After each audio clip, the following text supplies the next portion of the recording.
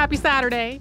This week we talked about Andrew Cross's fascinating and eccentric electricity experiments. And toward the end, we mentioned that he and his second wife took a trip to the Great Exposition of 1851, which was housed in Paxton's Crystal Palace. So naturally, this seemed like a good time to bring back our episode on the Crystal Palace. That episode came out all the way back on August 21st, 2013. And at the end of that episode, we mentioned a 2013 plan to rebuild it.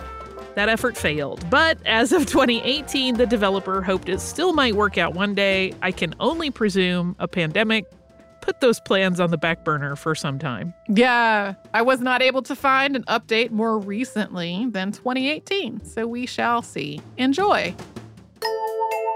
Welcome to Stuff You Missed in History Class, a production of iHeartRadio.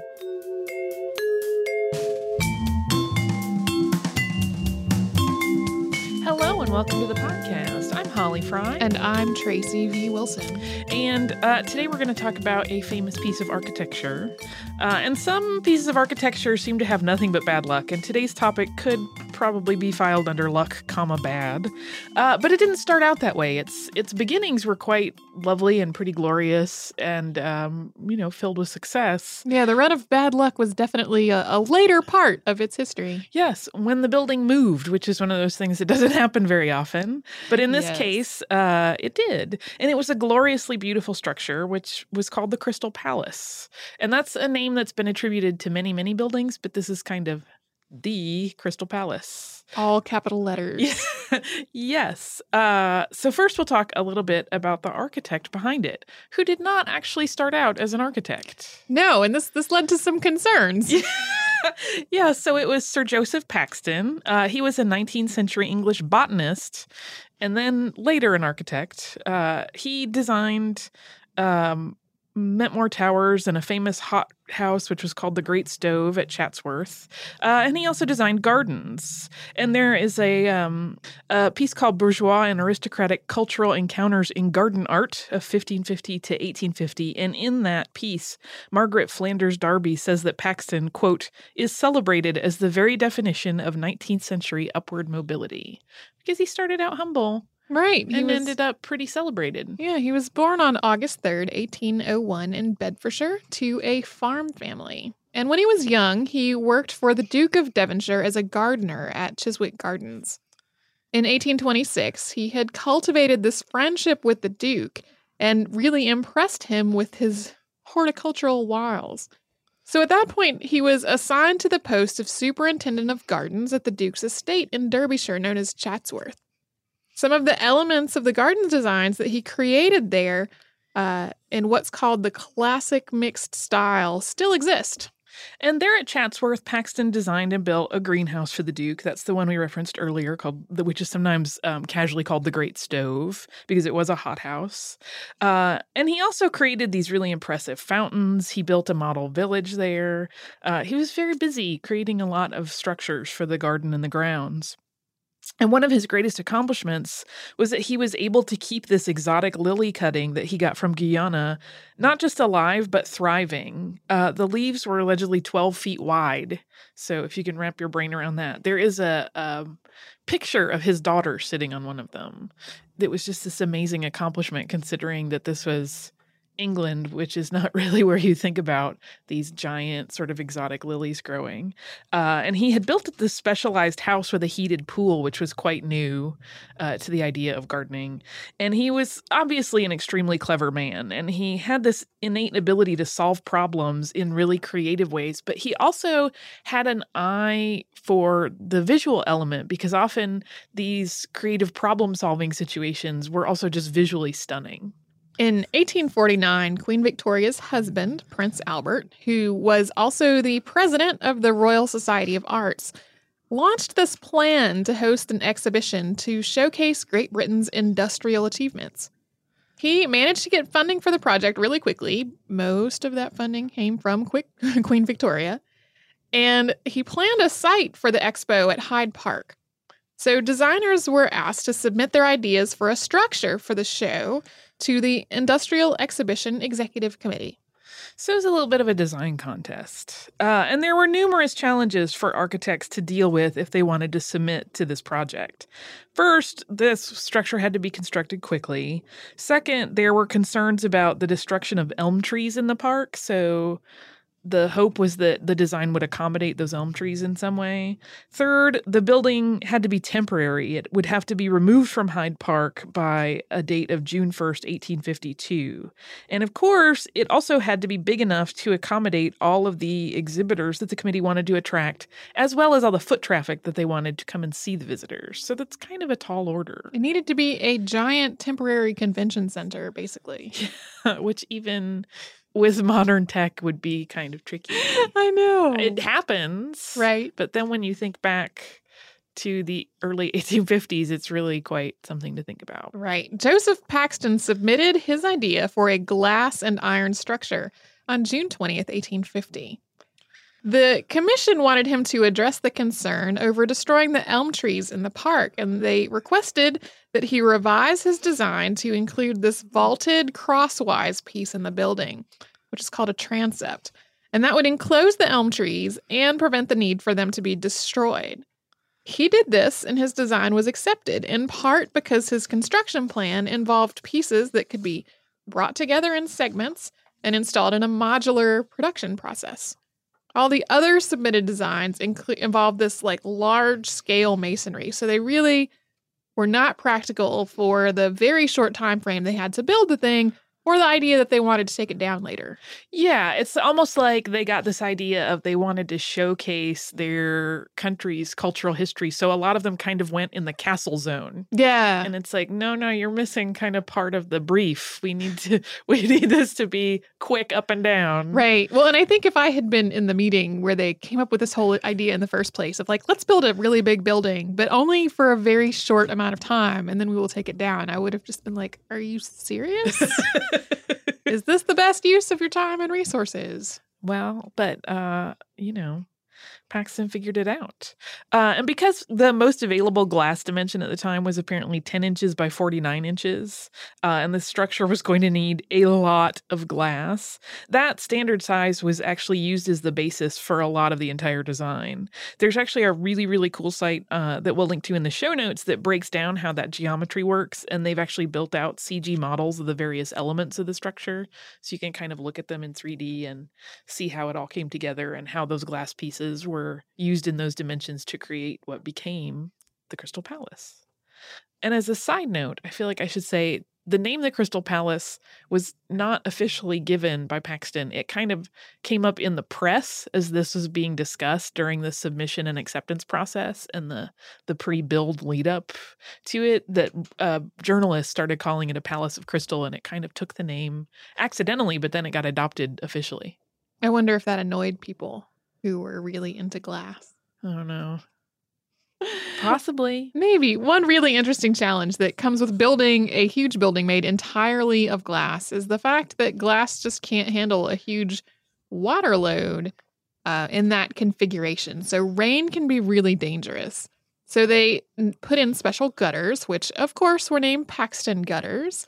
And those were designed to quickly carry water away through this big gutter system and really just keep fluid from accumulating on the roof and crushing the thing. Yeah, it was very, very efficient. It was almost like a tributary approach in reverse. Right. Where they would start very small and just lead into the progressively bigger gutter system. Well, and if you think about, our office is pretty much a giant building walled in glass. Yeah. But there's the vertical surfaces. Yeah. The horizontal surfaces in our building are not glass. Yeah, because it's really, really hard to maintain. At that scale, especially. And to keep it safe. And we'll get to the scale in a little bit when we talk about construction, which will make you realize how mammoth this structure really was. I was unaware. During construction, there was concern, as you hinted at earlier, that Paxton's lack of real architectural experience was really going to be a problem. People were like, well, yes, it's beautiful, but this guy doesn't know how to make buildings. He makes greenhouses. And his area of expertise was hothouses. So they were not the kind of things that would be seeing the kind of foot traffic that the expo was expected to have. And there was some very real fear. Yeah. Meeting Tracy again would be saying, Are you sure?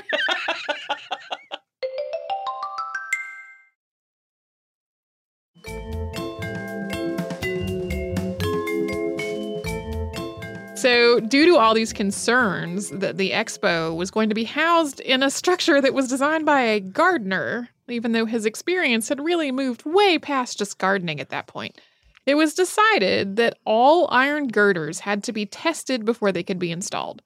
And they also added cross bracings that were made of wood, primarily as sort of a visual reassurance for visitors. Yeah. It just looked sturdier. Yeah. Which is kind of fun. And the building was actually put together in less than 8 months by 2,000 men that are sometimes referred to in some historical documents on it as unskilled laborers. Like basically these skilled workers had put together the modular pieces, but then they were shipped to the site. And it was almost like, I don't want to demean it by saying like click together, but you really didn't have to have like a degree in engineering to see how they went together and to assemble them. It was a barn raising. It was pretty smartly designed in that regard. A barn raising for glass. Yes. And the finished dimensions of this structure are, it was 1,848 feet long, which is about 563 meters. It was 408 feet wide, or 124 meters, and 108 feet high, which is about 33 meters. And including the galleries and the ground floor, more than 8 miles, or 13 kilometers, of display tables were housed. 8 miles of display tables. This is where my mind really boggled. Well, it's one of those things where trying to kind of filter it through like my modern experience, I'm like, this is kind of like if Dragon Con or Comic Con was in an entirely glass building. Let's never do that. No, for other reasons. But when you think about it at that scale of like a huge convention center that's made entirely of glass, you can't help but be a little, one, impressed at just the sheer brazenness of it, and two, pretty wowed by the engineering. Again, by someone who people were kind of poo-pooing as a mere gardener. So, yeah. Well, and to be fair, while the structure was definitely unique and eye-catching, there was one major flaw in its design, and you could attribute that flaw directly to Paxton's previous experience being a hothouse designer rather than an architect. Because the palace was designed like a giant hothouse, it basically worked like a giant hothouse. So when you went inside, it was basically an oven. They put in this rather elegantly designed louver system that allowed for some ventilation and moved cool air from the base of the building up into the main halls. But as you may guess, if you have ever been into a greenhouse in your life, it's not really enough. No. And I mean, they had taken other precautions. The louver system had been built in to the design from almost the beginning. And they had even placed the boiler house, which produced steam that powered all the exhibits, in another building separate from the exhibit hall. Again, he had thought about the heat. It just wasn't enough to mitigate the problem because the sun shining through the glass still turned the whole place into an oven. Well, and then when you fill it up with people. Exactly. I mean, even a fully modernized air-conditioned building, when filled up with people, is really the temperature goes up very quickly. And so to remedy these temperature issues, they put these large canvas tarps that were draped in between the roof ridges up to offer some shade. And the fabric drapings actually ended up being a benefit in a couple other ways. They cut down on glare and they created a more even, softer lighting for the interior of the building. And they had to, of course, as we mentioned, glass not great at load bearing. There were small openings designed into the seams of the drapings that let water pass through and go directly to the Paxton gutters. So the tarps wouldn't get too heavy for the glass. They wouldn't compromise the structure. And again, it was a pretty elegant solution to the whole problem. One other ingenious aspect of the structure's design was small gaps in between the wood planks and the floor. So every evening after the crowd left, they could just sweep the accumulated dirt from the day into the gaps for quick cleanup. Yeah, because remember, it was a temporary building. So while it had like a column sort of base to it, like a foundation, it didn't have like a full slab foundation. So they really could just kind of return the dirt back to the earth and it was very, very smart. And it went up on schedule and opened on time. The exhibition opened to the public on May 1st of 1851. Nearly 14,000 exhibitors were at the show, and they featured such items as steam engines, prosthetic legs, chewing tobacco, false teeth, guns, hydraulic presses, and rubber goods made by Goodyear. Exhibitors from France, the United States, Turkey, Russia, and Egypt attended, and even the Koh-i-Noor diamond was on display. The expo ran until October 11th of 1851, and there was a big closing ceremony on October 15th. And everyone agreed that the show had been a huge success, and it actually did turn a nice profit. And more than 6 million visitors had attended during the time that the expo was open. As a consequence of all of this success, Joseph Paxton was knighted in that same year for his work on the project. Because the Crystal Palace had been such a success, it inspired other exhibitions to house their shows in glass conservatories. This included the Cork Exhibition of 1852, the New York City Exposition of 1853, and the Paris Exhibition of 1855, as well as others. So having a big glass exhibit hall was a thing now. Yeah, because it was so cool and unique and really beautiful. It was cool and unique until everyone was doing it. Until it became hot and popular. Right. But once the expo was over, Paxton really yearned to preserve the exhibit hall, as did the public. I think there was a sense of, do we really have to take it down now? And while it did have to be moved from its spot in Hyde Park, the good news was that because of its prefab design, it could be reassembled elsewhere. There were a whole lot of battles along the way, but Paxton managed to set up the Crystal Palace Company under a royal charter. And with the help of a bunch of other wealthy gentlemen who were willing to fund the moving project and serve as its directors. In August 1852, the reconstruction started on the Crystal Palace in its new home. This was Sydenham Hill, which was in southeast London. And the rebuilt palace opened in June of 1854. There were some structural changes to it. It didn't go together exactly the way it had been for the expo, but it was pretty close. They kind of switched some things around, I think, to match the new footprint. It wasn't that they got to the end and said, where does this piece go? I have a piece left over. No. And in its new incarnation, the Crystal Palace became what many people call the world's first theme park. It had more than 2 million visitors each year, and they enjoyed educational exhibits. There were like museum-style setups. There was a roller coaster there. There was live entertainment. There were cricket matches. And they even put in a prehistoric dinosaur swamp, which I kind of love. And it's worth keeping in mind that the existence of dinosaurs, while there had been some fossil record for a long time before that, they really had only kind of put together the concept of what dinosaurs were a few decades before this. So they were kind of working from very early ideas of dinosaurs. The Crystal Palace Park was even popular with royalty, which is not so surprising. Queen Victoria and Prince Albert visited on a regular basis, and kings, queens, shahs, sultans, and all kinds of other rulers from all over the world visited as well. And as a random and very Holly-specific interest aside, in 1871, the Crystal Palace was actually home to the world's first cat show. And it actually hosted many other subsequent shows of cats and other animals. So this is a very popular place. Huge kind of cultural center and theme park. Right.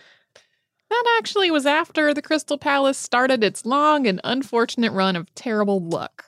Yeah, it had been such a great success as an exhibition hall, and everyone really lauded its beauty and its beautiful design. But once it moved, it seemed like its luck kind of ran out. It started to have one piece of bad fortune after another. And whether you want to attribute that to actual change in luck or just this will happen when a thing is around a long time, it will accumulate bad events. It really had some really rough ones. Yeah, that starts in 1861 when high winds damaged the structure. And then a few years after that, 5 years after that, on December 30th of 1866, a fire destroyed the north end of the building and a number of the natural history displays, including the Alhambra, Assyrian, Byzantine court, Indian, and naval galleries, as well as the tropical department. And they had sort of a small zoo happening at the time, and several of the animals housed in that park zoo were also killed. But due to funding issues, only a portion of the destroyed building could be rebuilt.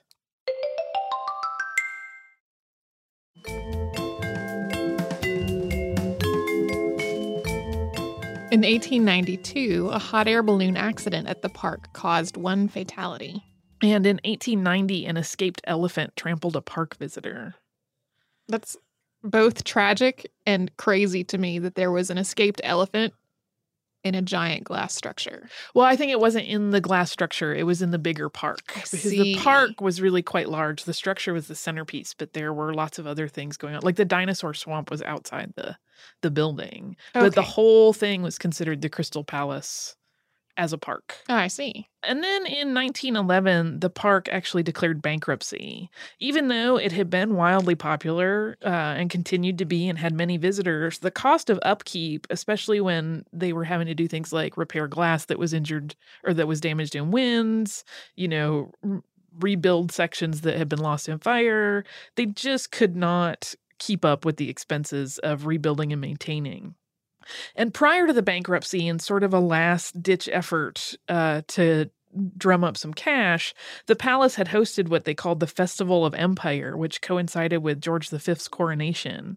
And the pageants and the displays did give the finances of the park a slight lift, but it really was not enough to undo decades worth of fiscal strain. So on September 11th of 1911, an announcement appeared in the Times stating that the Crystal Palace would be sold at auction on November 28th of that year. And in the weeks after the announcement, a flurry of uproar and crazy fiscal juggling started happening because people really did love it and they wanted to save it somehow. On the 9th of November, the Times ran the headline, "Crystal Palace Saved." So Lord Plymouth, who was Lord Lieutenant of Glamorgan and Mayor of Cardiff, had arranged to purchase the palace for £210,000 to try to keep the beloved park off of the auction block. The Lord Mayor of London then set up a fund to purchase the property from Lord Plymouth. And in 1913, the Crystal Palace became a national property. Yeah, Lord Plymouth sort of stepped in. He didn't actually want to become the owner of the park, but he wanted to save it.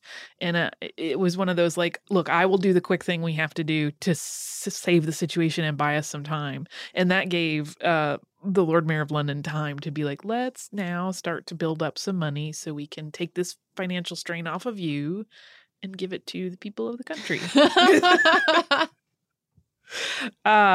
In 1914, a charitable trust was established under the Ministry of Education to keep the park and the historical building going. And the trustees hired Henry James Buckland as manager of the Crystal Palace. Buckland was so completely devoted to the park and the palace and his job that he even named one of his daughters Crystal in its honor.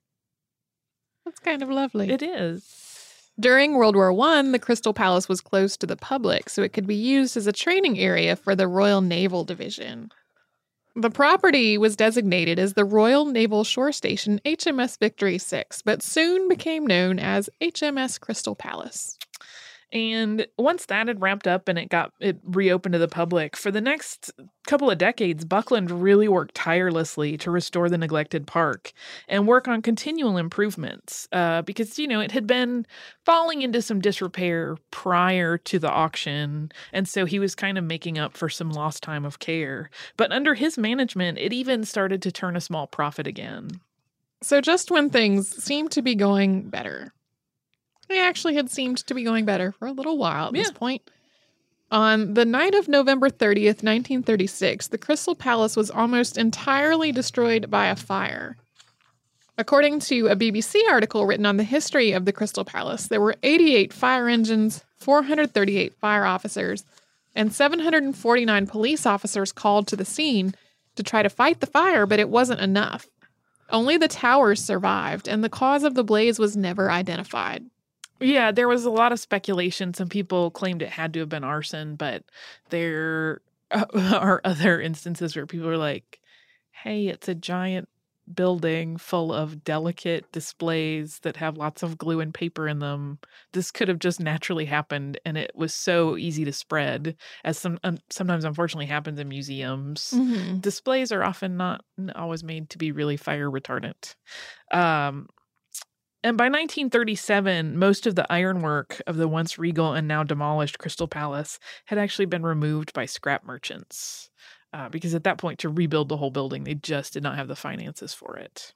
During World War II, the park, which still existed even though the Crystal Palace had been destroyed, was closed to the public again and used as a post for governmental war work. For a while, the North Tower was used to test dummy bombs. Yeah, they would just drop them off the tower and test them, which is kind of fun. It's like dropping eggs to see if they break. Kind of. The South Tower was dismantled over the course of the winter of 1940 to 1941. And then on April 16th of 1941, the North Tower was destroyed with explosives. According to some accounts, the towers were considered too conspicuous, and war strategists feared that they would be too easy for German bombers to spot. So here's a quote from Buckland about the state of the park following all of this. The general devastation which we have suffered would lead one to suppose that our acres had been chosen as the field for the most realistic battle of the war. All our equipment, stands, seating, and furniture have either been destroyed or removed by the military. Not an inch of mahogany has been left in the contents of the buildings. Not a single shelf has been left in any cupboard. Yeah, Buckland was really not very delighted with how the military returned his beloved park. I mean, again, remember that this man loved his work and his job. So I think he kind of felt like it had been misused and abused a little bit. And it should be noted that Buckland actually stayed on as manager there until he resigned in 1949.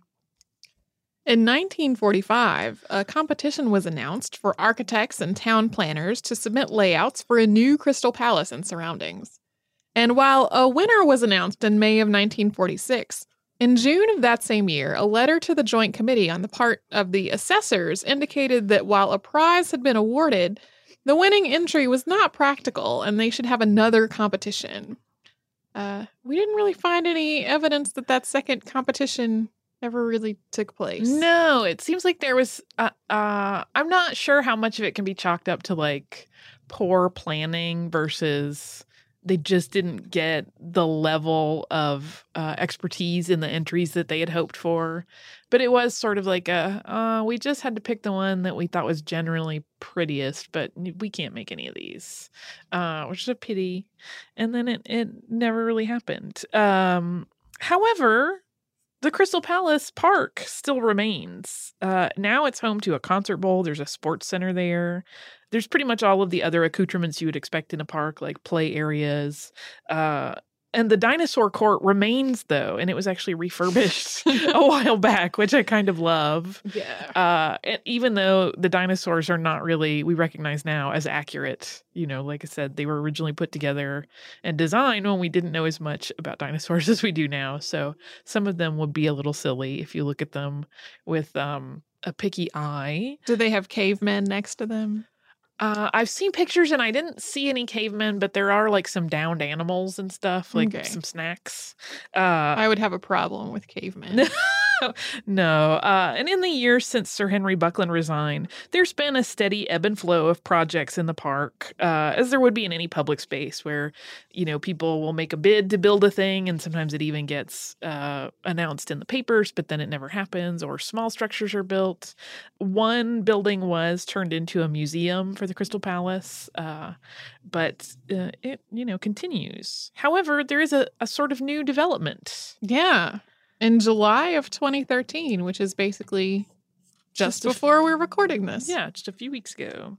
It was announced that a Chinese developer was working on plans to rebuild Paxton's Crystal Palace. Although the mayor's office and Bromley Council representatives were pretty clear that the project was still in the very, very early and theoretical stages. Yeah, there have been other discussions that it was going to get rebuilt before that didn't pan out. So we'll see what happens. It would be really neat if that could happen, but we don't know. We'll see. We'll wait and see. As for Sir Joseph Paxton, the architect of the original Crystal Palace, he continued to design gardens and build structures and hothouses. And he actually became a member of Parliament in 1854, and he held that post until his death in 1865. So he really did, as we mentioned at the top of the podcast, he's a great story of like rags to riches upward mobility. Yeah. Rags is a bit extreme. I don't think it was quite that with his farm family, but he really did kind of just through his own smarts and ingenuity rise to prominence. With beautiful, gigantic glass buildings. Absolutely gorgeous. We'll have lots of links in show notes, and many of them will have pictures of the Crystal Palace.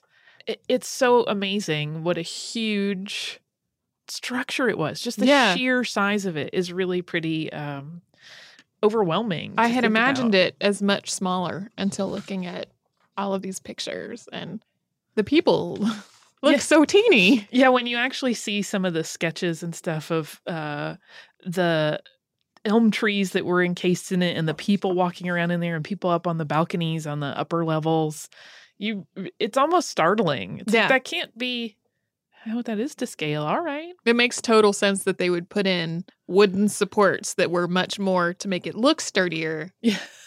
Because I probably would have been scared to go in there. Yeah, but to the best of my knowledge, no incidents related to the safety of the structure ever happened during the expo.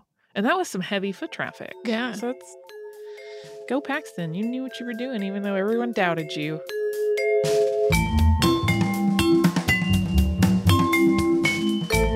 Thanks so much for joining us on this Saturday. Since this episode is out of the archive, if you heard an email address or a Facebook URL or something similar over the course of the show, that could be obsolete now. Our current email address is historypodcast@iheartradio.com. Our old How Stuff Works email address no longer works. You can find us all over social media at Missed in History. And you can subscribe to our show on Apple Podcasts, Google Podcasts, the iHeartRadio app, and wherever else you listen to podcasts. Stuff You Missed in History Class is a production of iHeartRadio. For more podcasts from iHeartRadio, visit the iHeartRadio app, Apple Podcasts, or wherever you listen to your favorite shows.